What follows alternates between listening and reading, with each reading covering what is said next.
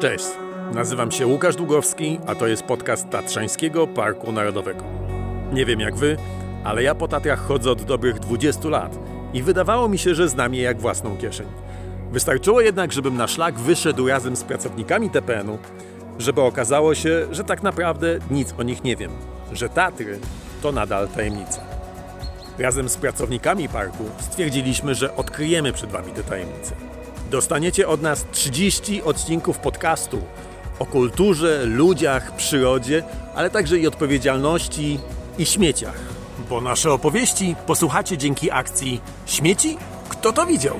To co, zaczynamy?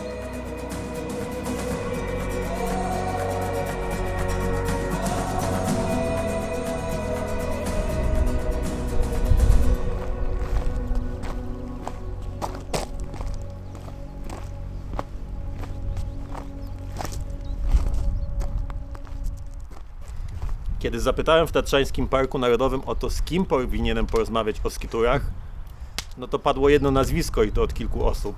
Pana Wojciecha Szatkowskiego, który jest i zapalonym skiturowcem, ale może przede wszystkim pracownikiem Muzeum Tatrzańskiego. Cześć Wojtek. Cześć Łukasz, witam. Witam też słuchaczy. Czy można powiedzieć, że też jesteś historykiem? No tak, bo ja jakby w Muzeum Tatrzańskim pracuję na stanowisku historyka. Kustosza to się tak nazywa, kustosz, czyli opiekun zbiorów. No i moja działka to są właśnie narty, eksploracja gór, ludzie związani z eksploracją gór. To jest bardzo ciekawy temat, no i lubię to, co robię. No a w górach jestem często, bo w zimie uważam, że te narty to taka fajna rzecz, która w terenie bardzo pozwala szybko się przemieszczać, pozwala zobaczyć więcej tych gór. Ale czy to jest tak, że zimą wstajesz o świcie i idziesz w góry jeszcze przed pracą?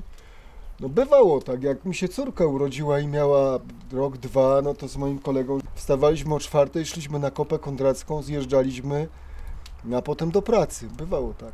No a teraz rzadziej trochę. Bo mówisz, że jesteś niewyspany, więc założyłem, że może to ten sezon zimowy cię tak wymęczył. Może tak być. To już prawie 90. któryś dzień na nartach w tym sezonie był niedawno, więc sporo, ale też dużo poza Tatrami. Chociaż Tatry dla narciarstwa skiturowego no, zdecydowanie są najlepsze. No, w tym roku chyba przekonało się o tym sporo osób, tak?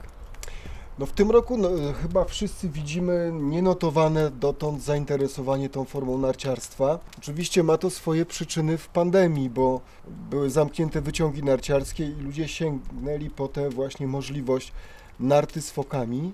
Chyba dobrze. Z drugiej strony pojawiło się tych skiturowców tylu, że trochę aż strach. Ostatnio moi koledzy, którzy też dużo chodzą, naliczyli w Zawratowym Żlebie 101 osób. Ja takiego wyniku nie pamiętam. No może na memoriale Piotra Malinowskiego, który był w tym rejonie organizowany, to tak, ale jeżeli chodzi o tą masowość, to rzeczywiście ogromna ilość ludzi ruszyła. Na szczęście nie tylko w Tatry, bo też bardzo popularne są inne góry, czyli Beskid Śląski, Barania Góra, Stożek, Malinowa Skała, no Skrzyczne. A to ile zwykle w takim żlebie jest osób, że ta setka cię zaskoczyła? No wiesz, wydaje mi się, że z reguły jest tych osób kilka, no kilkanaście, góra. A, czyli kilkanaście to już jest taki top totalny, tak? No z nartami mówię, bo pieszych też trochę jest. Oczywiście turysta pieszy ma pierwszeństwo, prawda? To jest tak jakby naturalne. I bardzo się zwiększyła ta liczba skiturowych narciarzy.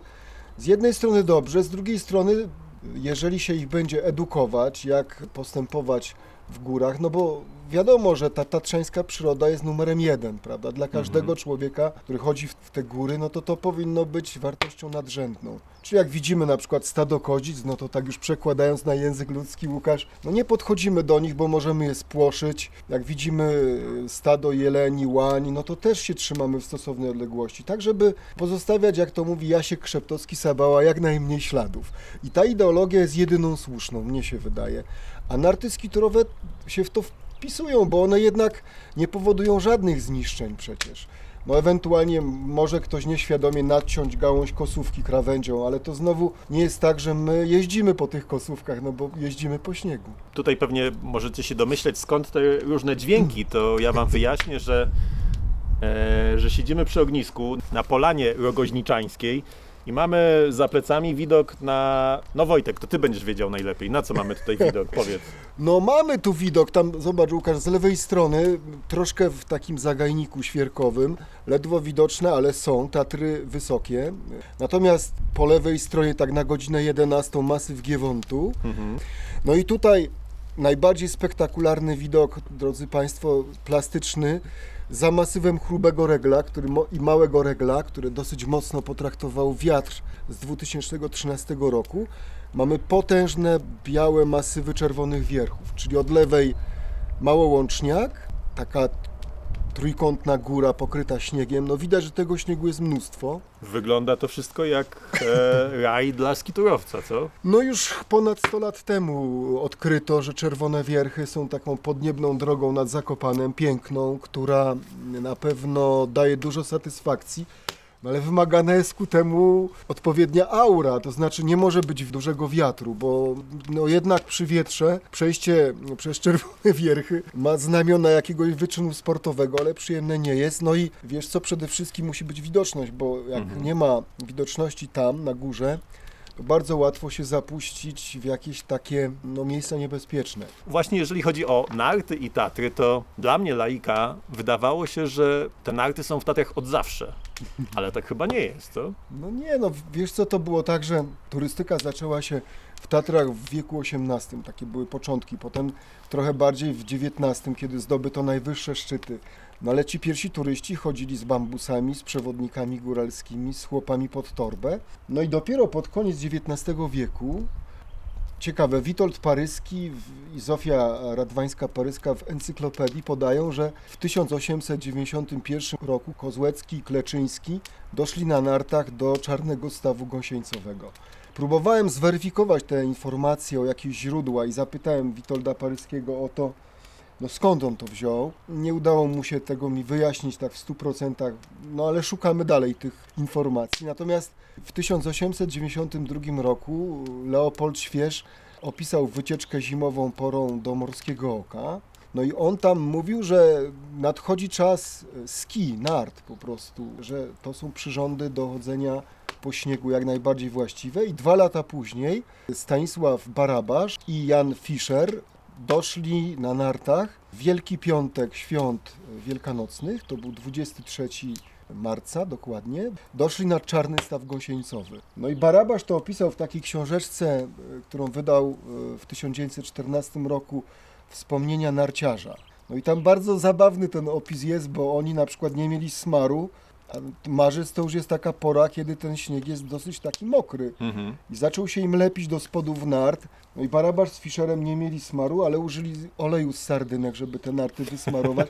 Ciekawe skąd też te sardynki mieli, ale może jako jakąś bazę żywnościową na tę wycieczkę. No i oni po prostu zjechali potem od Czarnego Stawu na Halę do Szałasów, no i potem przez Skupniów-Łupłas do Kuźnic. No i to była pierwsza taka wycieczka, no można powiedzieć, że skiturowa, no bo używali nart do podejścia i do zjazdu. To jeszcze raz, który to był rok?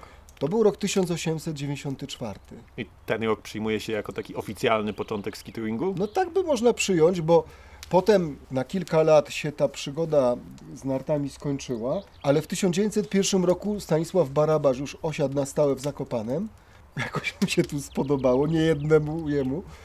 I zaczął działać w Szkole Przemysłu Drzewnego i zaczął też produkować narty. No właśnie, bo moje pytanie, skąd się wzięły pierwsze narty? To nie jest takie oczywiste. Pierwsza narta Barabasza, ta para nart Barabasza, została wyprodukowana w Cieklinie przez stolarza, który nazywał się Poliwka. A jeszcze wcześniej, zanim Barabasz A wcześniej zaczął to nie produkować. było narciarstwa w Zakopanem, żadnego. Ale Barabasz przywiózł skądś te narty. Czytałem w twoim przewodniku, bo No, Wojtek też jest Barabasz autorem przywiózł przewodnika. właśnie z Cieklina, bo on tam był u swojego przyjaciela Karola Detlofa we dworze z zamiarem polowania, to był rok 1888, no i oni po prostu mieli taki opad śniegu wtedy w grudniu, że nie dało się do tych kuropatw i bażantów podejść na nogach. No i wtedy Barabasz sobie przypomniał, że widział jako człowiek otwarty i ciekawy świata taki schemat przedstawiający norweskie narty typu Telemark w jednym z cenników jakichś towarowych.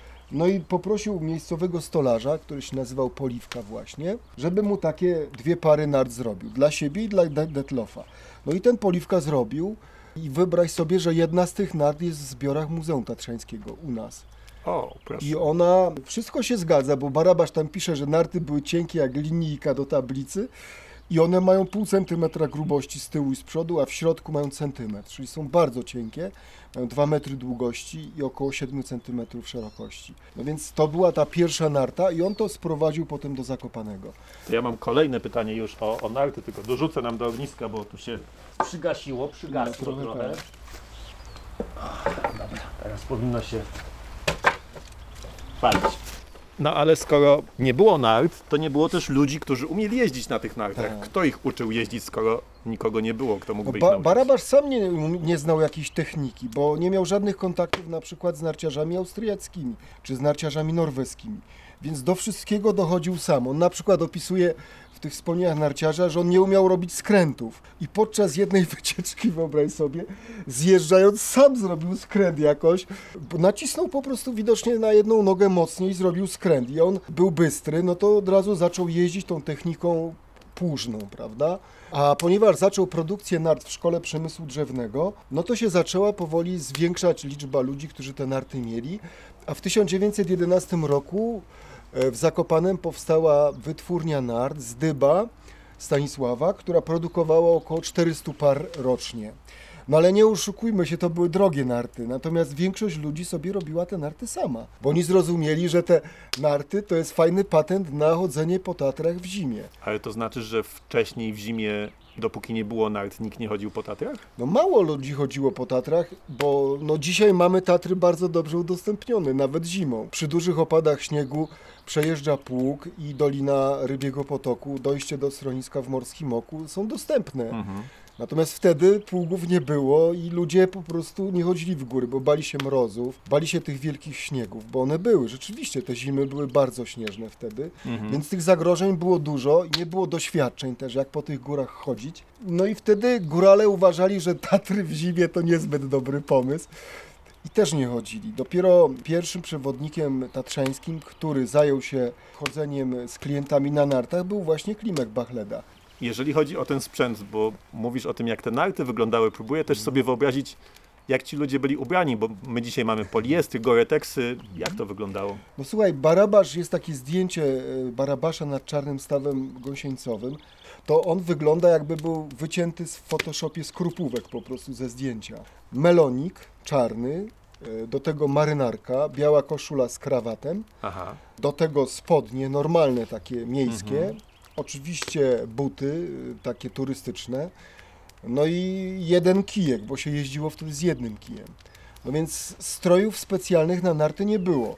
Potem się pojawiły swetry, no bo przecież trzeba było się jakoś przed tymi mrozami bronić. Kurtki takie biodrówki, no i rękawiczki z jednym palcem wełniane, ale takie długie dotąd, aż do łokcia. Do łokcia. Bardzo długie. Powiązane sznurkiem, żeby się nie gubiły. Pojawiły się też pumpki, ale to już w okresie międzywojennym, takie spodnie do kolana zapinane spinką. Takie bufiaste na łbach, tak? Takie dosyć, no one były bardzo wygodne. Albo narciary, to głównie dziewczyny używały narciarki, bo one podkreślały kształty, bo były dopasowane do ciała. No ale na samych początkach, no to turyści jeździli w strojach miejskich, a górale jeździli ubrani po góralsku, po prostu w bukowych portkach, w cuchach, bo innych strojów nie było. Ale to domyślam się, że to chyba było cały czas mokre, co? Bo to żadnej wodoodporności nie No miało. tak, ale zwróć uwagę, że teraz jest powrót do tej wełny, merino na przykład, te oddychające rzeczy, to jest wełna. Może nam się wydaje, że to było takie nieracjonalne, że oni takich strojów używali, a być może to było bardzo ciepłe właśnie, bo wełna bardzo grzeje i ona namaka, ale jednak wilgoć odprowadza. Bo ma Trzyma taką temperaturę, tak? Trzyma temperaturę. No a potem się już pojawiły w Zakopanem, ale to już w okresie międzywojennym, pierwsze sklepy, gdzie można sobie było taki ubiór kupić po prostu kompletny. To ognisko nam trochę dymi, bo się okazało, że drewno było mokre, więc trochę daje po oczach. Ja znalazłem w twojej książce takie sformułowanie wyrypy narciarskie. Co to było i jak to wyglądało? No to była najwyższa, uważam, forma narciarstwa, no bo ci narciarze w tamtych czasach byli niesłychanie odważni i naprawdę całkiem fajne te trasy robili. I taka wyrypa narciarska, no to na przykład przejście z Zakopanego na Halę Gąsieńcową, potem przez przełęcz Liliowe do Doliny Walentkowej i Cichej, potem przejście przez Zawory do Doliny Ciemnosmreczyńskiej, na Przełęcz Koprową, no i zjazd do Szczypskiego Jeziora i to w jeden dzień. No więc to była taka długa wyprawa na nartach z fokami, bo już wtedy foki były wprowadzone, które służyły do podchodzenia. Foki sztuczne czy prawdziwe jeszcze? To były prawdziwe foki z fuczego futra zrobione, które umożliwiały podchodzenie na tych stromych stokach. Już wtedy w latach 20. były wprowadzane. No i oni takie trasy robili. Jaka to jest skala trudności, żeby dać komuś, kto się na tym nie zna, pojęcie? No wiesz co, to jest bardzo długa wyprawa, no bo to jest mniej więcej 10 godzin, to jest ponad 20 kilka kilometrów i grubo ponad 1500 metrów przewyższenia. Więc to jest potężna wycieczka. A najgorsze, że na koniec tej wycieczki to najstromsze podejście na tą Doliną Chlińską, na Koprową Przełęcz. Taka wycieczka, taka wyrypa narciarska, jak to nazwaliśmy, wymagała odpowiedniej kondycji fizycznej. Nie każdy mógł na to pójść, musiał się tego dopiero nauczyć. A oprócz tego wymagała umiejętności technicznych w jeździe na nartach po każdym śniegu, a w Tatrach są w zimie wszystkie rodzaje śniegu. I oczywiście obeznania z techniką wspinaczkową, czyli używanie raków, używania czekana i liny. To był taki skitouring zaawansowany, narciarstwo wysokogórskie w takiej bardzo zaawansowanej formie. A jak ci polscy narciarze, którzy ledwo z końcem XIX wieku nauczyli się w ogóle jeździć, dowiedzieli się w ogóle o nartach, jak oni się plasowali na początku XX wieku, czy w dwudziestoleciu międzywojennym na tle Europy? Początki były skromne, bo nasi narciarze dopiero się uczyli tego wszystkiego z narciarstwa wyczynowego, bo o nim mówimy, prawda? Skocznia pierwsza na kalatówkach, no to umożliwiała skoki do 14 metrów. Może choć tutaj... Tak, zmienimy miejsce, bo tu daje po oczach tak, że zaraz oślepnę.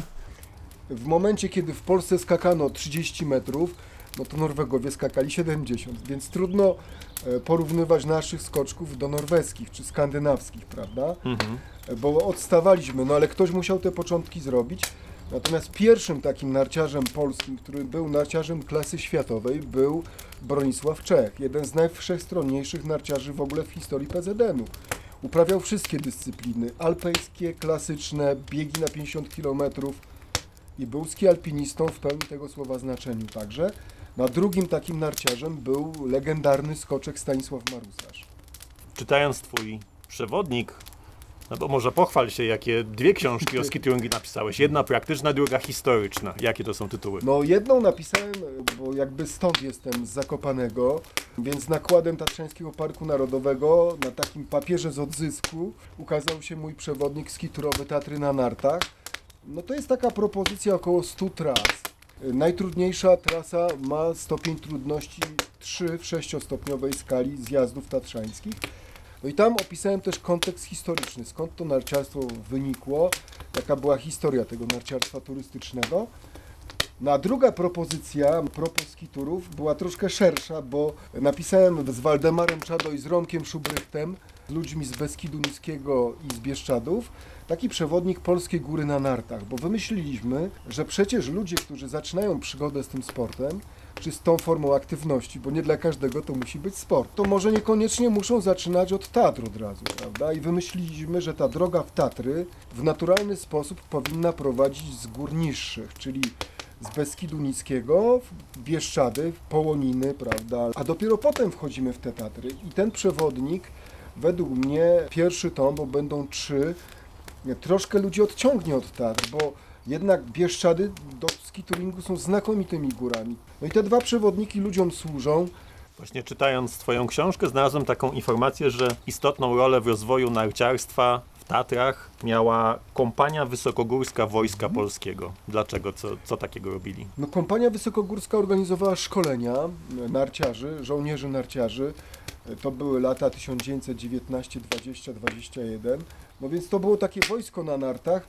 Oni dokonali m.in. pierwszego przejścia przez Szpiglasową Przełęcz na nartach. No jak sobie myślę o tym sprzęcie, którym oni dysponowali i o tym, którym my dysponujemy dzisiaj, to te przejścia są rewolucyjne w sumie przy tym poziomie kiepskiego wyposażenia tak naprawdę. No właśnie, ja się też zastanawiałem, wiesz co, czy to wyposażenie było kiepskie, bo zauważ, że ciężka narta się dobrze prowadzi.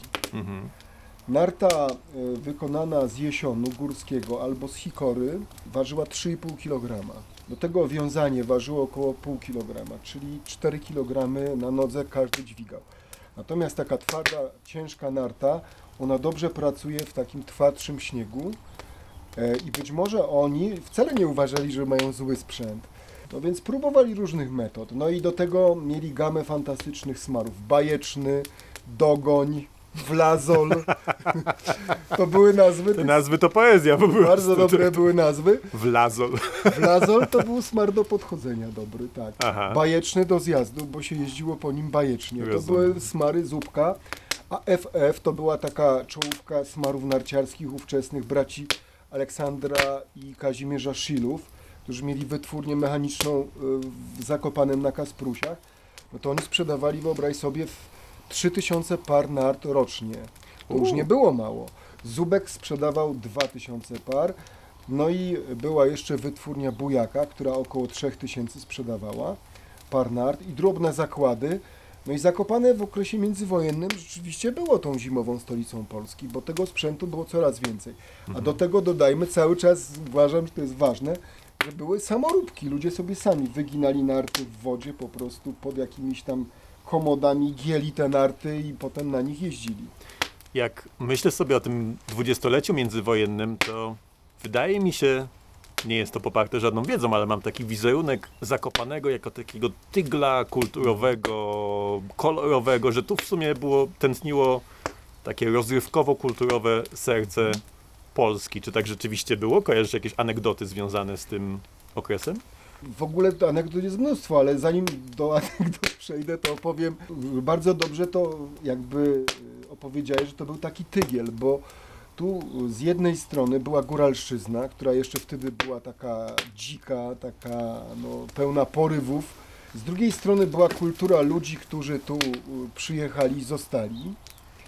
No i Zakopane miało bardzo poważną kolonię artystów, no bo przecież takim człowiekiem kultury, który zresztą zachwycał elokwencją swojego języka, ubiorem, tym jak słodził kawę, no Karol Szymanowski zatmy, prawda? To był gość, który był intelektualistą i człowiekiem najwyższej kultury. Do tego Stanisław Ignacy Witkiewicz, Rafał Malczewski. Do tego dochodziła jeszcze ta grupa ludzi związanych z górami i rzeczywiście Zakopane tamtego okresu się jawi jako takie miejsce ścieranie się różnych właśnie takich, powiedzmy sobie, ludzi z różnych środowisk.